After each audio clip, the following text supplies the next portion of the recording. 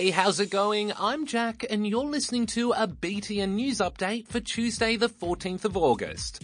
First up, while shark attacks in Australia might be pretty rare, they're not something you want to take lightly.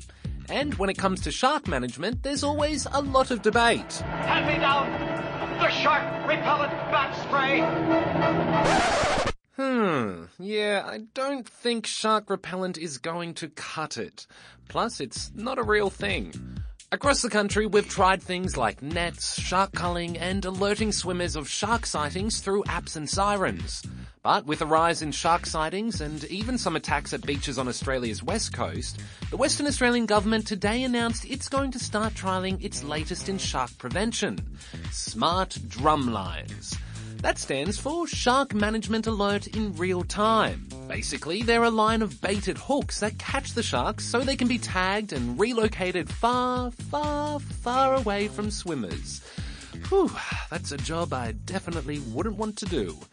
Smart drum lines aren't a new thing, and they're already being used in New South Wales and Queensland. In the past, they've been pretty controversial because people are worried they could be harmful to the sharks. But the WA government says the drumline they'll be using aren't designed to hurt sharks, but make sure beachgoers are kept safe this summer.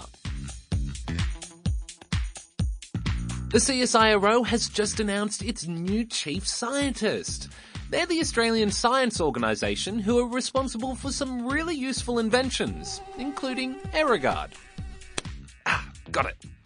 Anywho, today they announced Dr. Kathy Foley will be taking over the top job.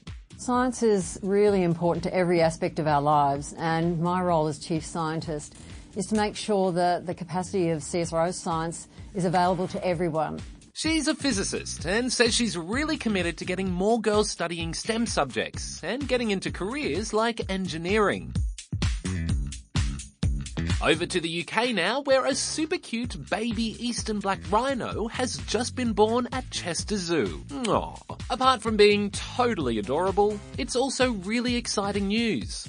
You see, eastern black rhinos are endangered, and there are only around 650 of them left in the wild. A big reason why the numbers are so low is because they are poached for their horns. But conservationists have been working really hard to change this, and breeding programs like the one at Chester Zoo are giving hope to these amazing mammals. And finally, how would you like to listen to this every day for 16 years? Yep, I didn't think so.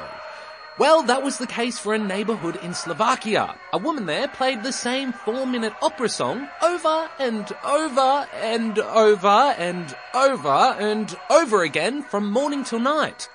Apparently, it all started when the woman cranked up her stereo to drown out the sound of her neighbour's dog barking. But, for some reason, continued to play the song for the next 16 years. I mean, hey, maybe she just really liked the song. Well, finally, the police were called in to shut down the opera, and neighbours finally had some peace and quiet. And that's all the news I've got for you today, but I'll be back with more tomorrow at the same time. Bye!